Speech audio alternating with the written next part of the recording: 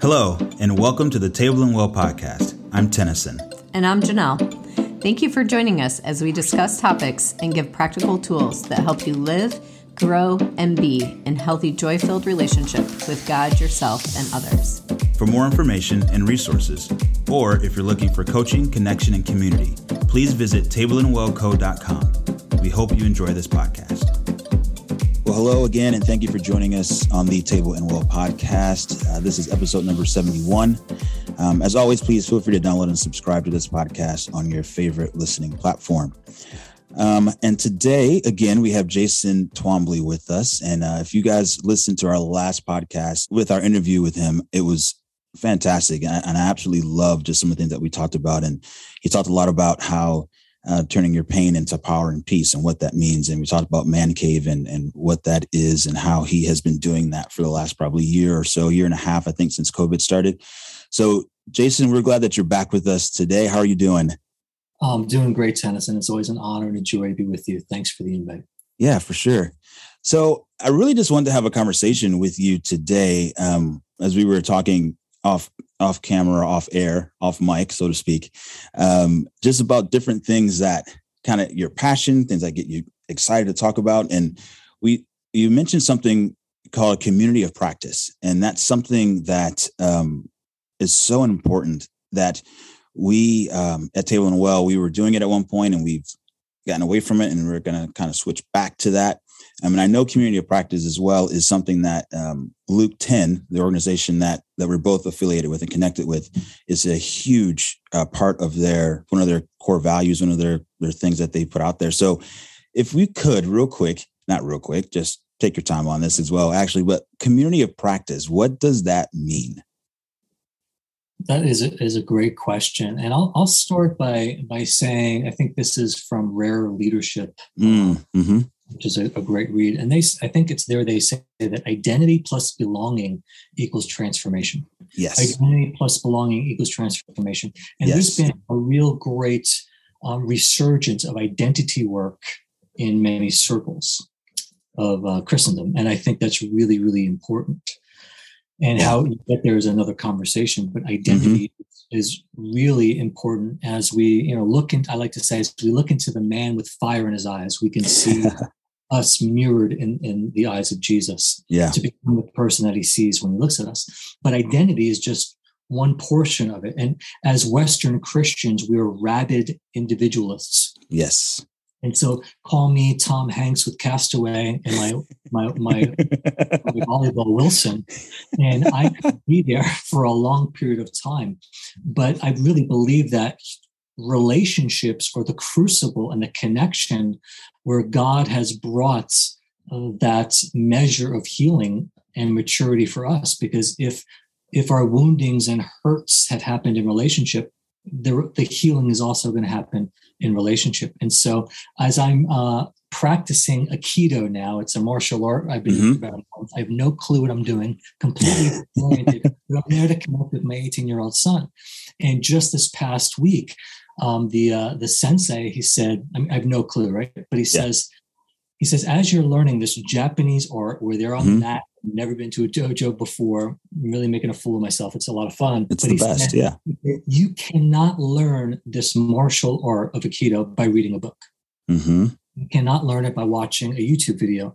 The only way to learn this martial art is to feel it through, is to practice it from head to toe. Yeah. And that is done even not by yourself, but in a cohort or a group of people. And I've experienced in the last 2 years community at a level that I hadn't all my life. And this is a community of practice that's a group identity, individual identity, to remind me what it's like for people like us to act this way in this situation. Yeah, I love that. And even as you say that, it was one of those things that it actually just struck me right here in this moment. Like, we're in communities of practice all the time. We just don't call them that. Like you just talked about in your, Hapkido class, for sure. And I do, my Janelle and I, we do Taekwondo. So it's a community of practice. And when I played baseball in high school and in college, it's a community of practice. It's where you go to learn and to make mistakes and to get stronger and to mature and to belong and to like connect, like all those things happen in communities of practice that we are in all over the world. But the one area that we don't have communities of practice in, that the tide is shifting, is relational and emotional health and spiritual growth and all of those things. And so a community of practice is simply a place where you go to, again, to mature, transform, connect, belong, and create identity. And I think that is awesome. And that's the transformation that I've been a part of with Luke 10. And I give my credit to my mentors, Tony Daniels, John White, and Smith, for really responding to the Lord and making these skill sets available. And what our specialty is that I admire is our skill-based approach to Christianity. Yeah. And so, what does that even mean? We approach great question. As disciples. We're learning the rhythms the master taught us. We apply our love for him skillfully, like we would play a sport or an instrument, or learn a new language. What about the skill of I grew up not knowing how to deal with disappointment or anger or shame. How do I return to joy from negative or dense emotions? And so I could try that on my own. Hasn't gone so well, let me tell you. But if I have a mature and safe group as a container where we are practicing the values of Jesus, I can show up on a call with my relational circuits kind of dimmed or even offline. And then, I say, Tennyson can be on the call and ask what I might need to help nurture my inner landscape at that moment. And even to remind me of what it's like for us to act like in this situation without blame or shame or condemnation, because you're glad to be with me no matter what. And it's that sense of loyal chesed or loving kindness that lights up with joy in your eyes, and it really becomes fertile soil for me to become the person that God sees when he looks at me. Yeah, it's so good. So how has, and I'll answer this question too, but I would love to hear your answer on this too, but how have you seen communities of practice affect and change your own life, and maybe in the lives of the people that are in the community with you? Yeah, that is a great question. It seems to me that most of humanity longs to be seen and heard, celebrated and valued and appreciated. And the way that our current church system is set up is that you get to meet for 52 weeks at a time. And as wonderful as preaching and the prophetic and singing and all of these things, I love it. I love it a lot. We need more of it. But where can we make space for learning to listen to Jesus? Where can we make space to listen to one another's hearts and in tune with one another?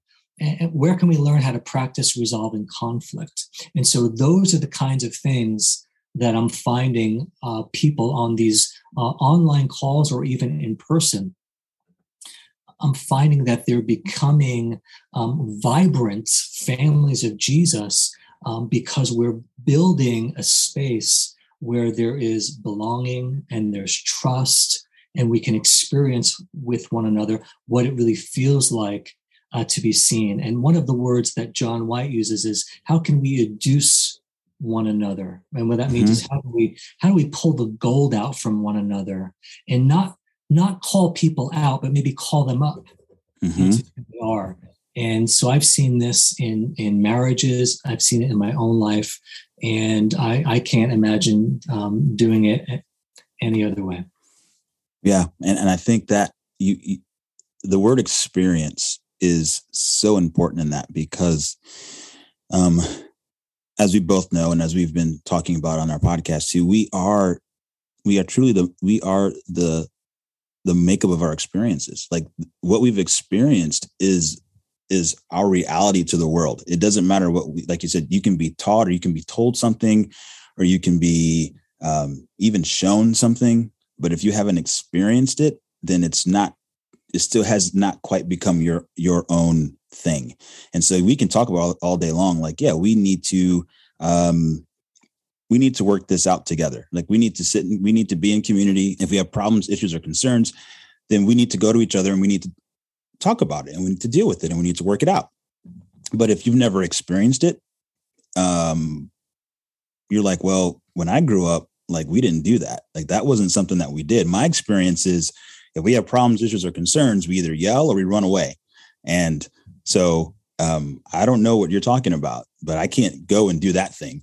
But I think is another part of community of practice that's so amazing is that even if that, let's say that was my experience where growing up, I just saw people with problems or concerns, or whenever we needed to deal with something, we didn't talk about it and we just ran away. That became my MO. Well, if I'm in a community of practice with other people that are not doing it that way, even though I haven't done it, my experience is in this group of people, we talk about problems. We confront in a very loving and healthy way. And so now that has become my experience. And so now I know that I can also operate this way too. So I think that is so amazing that even if I have not physically done it, I can see it happening. And now that also becomes part of who I am. And then that whole statement about what is it for us to act? How is it for us to act in this situation as a group begins to really take shape because I can see, oh, this is what we do when this happens. And so I think that's awesome. And the bottom line is that we're helping people grow in the character of Christ. That's what it's all about. So I think that's great. And for me personally, being in communities of practice has been fantastic because again, it's a safe place. It's a place where I know that I can come in, and if I am having a bad day or my check-in is heavy, I know that people are glad to be with me no matter what. And they're going to offer to walk with me through this. And so I think you can't do, like you said, I wouldn't do it any other way either. And I'm excited to continue to walk this out. So, yeah, I think there's no other way to do community of practice. I don't know how we've been doing it in the past, but there's no other way than to do it this way. No, it really, I made a statement in the last interview with you. It's in the community of practice that we're learning to live above the amygdala. We're learning to live above where we may have been trapped most of our lives in that almond-shaped part of our brain. Because when we're living out of the limbic part of our brain, sometimes it's called our reptile brain, some people call it our toddler brain. I shared that with my wife recently. She laughed. She's like, so living from there, if we're living in our toddler brain, how do we get humanity to go from toddler brain to adult brain? So living from the toddler brain, we scan the environments for threats, whether perceived or real. And we've been living that way, even in the presence of the Lord, reading scriptures. But when we see from that lens, we're seeing and feeling from a lens of scarcity. And typically we find it easier to scan for negativity, and the elevator often gets stuck there. Yep. And the questions that we offer on some of these calls in our community of practice, as we check in with heavy emotions, for example, they're designed to bring the elevator up to the more developed part of our brain, the prefrontal cortex, for example, in brain science. And you know, it's so important to see what happens on the face of someone when someone's glad to be with you. And so when we sense that other people are glad to be with us, it helps the elevator move out of the safe harbor of all that we've known to ascend up into the adventure of unexplored pathways of possibility. Like you're saying, we get to see, that group is doing something I'm not capable of. And so I'm becoming a possibilitarian. And if it's working for them and that's who we are, maybe that could work for me. Yeah. And so there's so much shalom in rhythms of a community of practice that gets restored right from the mirror neurons of what it's like to reflect that in our behavior. So I love it. Yeah. I think another fun part and key part in the communities of practice is that for me, it's one of those, it was this realization too, that I'm not broken. You know, it's like, and I'm not alone in whatever this struggle might be, whether it is, so being around people that we're all on this journey together. We're all moving the same direction. We all are in, for the most part, kind of the same situations and we're just learning to practice. It's this sense of really belonging that happens in there, that you find in the communities of practice as well, that are so important. Because like you said in the beginning, the cry of a man's soul, the cry of a human soul, is to be seen, to be loved, to be heard, to belong, and to be able to see other people walking through the same thing that we're walking through. Not that you wish anyone would be doing that, but to have what we call the common human experience, is amazing. So, what are some of the things that so concerning the communities of practice? What is one of the, we don't have to give any names or anything like that for sure, but just in people that you've been working with, that you've seen in communities of practice, what's some of the biggest transformations that you've seen inside of communities of practice? Yeah, that's a great question. I'm finding people, no matter what age they're in, I'm finding them meet themselves for the very first time. Yeah. And we are conditioned through, our lives, our habit energies to really live from a particular place, whether it's, some people live in the primacy of their intellect. Mm-hmm. Some people are, feelers. Some people are, more in their bodies. But I found that these communities of practice really begin with the most fundamental and most precious asset that we have. And I think that's our attention. And attention is a form of devotion. And once we're finding out on a really practical, not even a mystical level, that we're misspending our precious asset of attention on pain, on unprocessed hurt, on future tripping, when our attention is going there to the future, or our attention is going to the past of regret. How could we fix something? What we're missing is the ability to live in the present. Mm-hmm. And presence is a superpower, and God's grace and His peace, they're robustly present in the now. And I found, to answer this question, the main thing is I found people learning how to live in the present.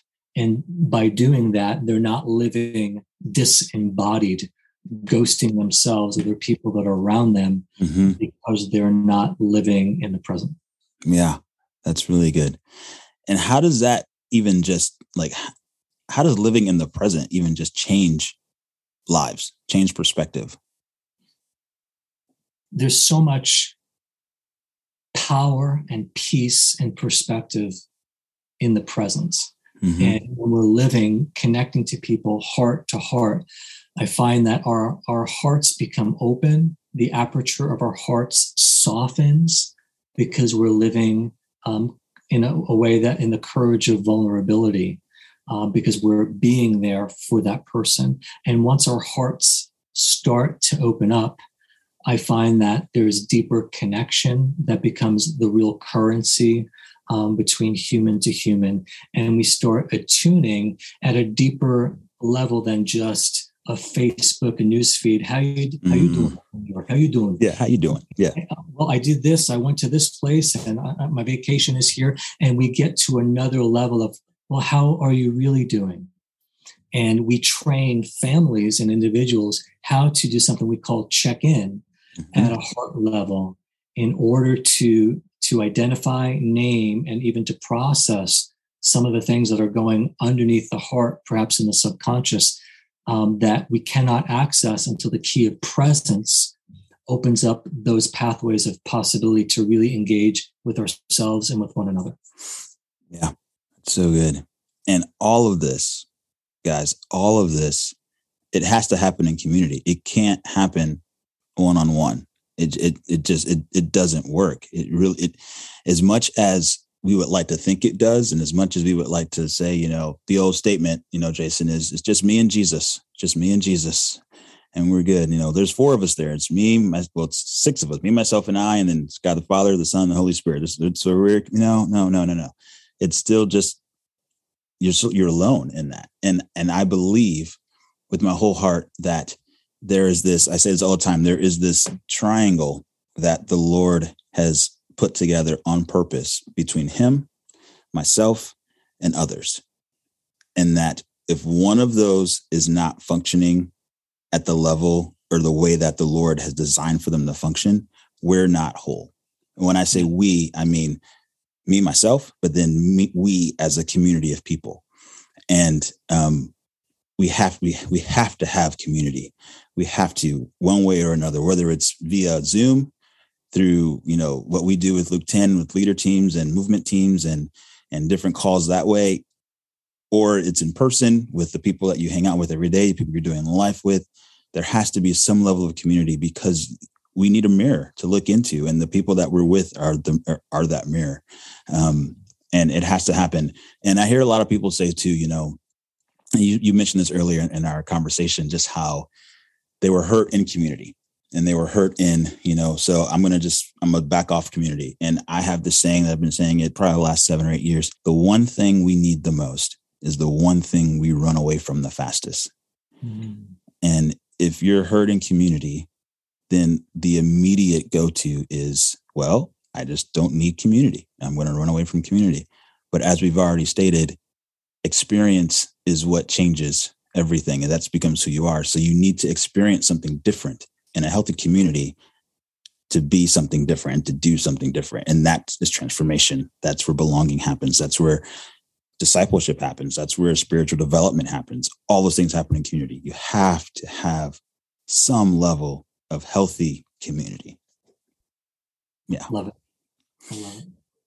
Oh, man. Well, Jason, this has been really good. Is there anything else before we head out today? Is there anything else as far as along the lines of communities of practice, transformation, connection, all the things that we just kind of flew by, which was actually really good, that you would want to leave with anybody listening today? Yeah, I think it's worth looking into joining a community if the one that is that you're part of isn't serving the interior landscape of your lives. And so whether it's finding a coach or some kind of group like Table and Well, it's worth the risk of, it's more painful to stay in the chain, in the place of stuckness now than going through the temporary pain of growth. And I say that to say it's time in our society to look into the mirror. And if we are really transmitting our pain onto those that are closest to us, we really owe it to ourselves and to our legacy and our children's children to really change the cycle and to really find a mentor, no matter who it might be. And in the reimagining of perhaps church, there may be other voices that will help be a key to help unlock the identity and capacity and destiny inside of you. And so I really recommend that people look into a community of practice of some sort like this. Awesome. Jason, it's been a pleasure. Thank you very much. Awesome. You've been listening to the Table and Well podcast. New episodes stream every Tuesday. To begin your journey to relational health, go to tableandwellco.com/community101. Again, that's tableandwellco.com/community101.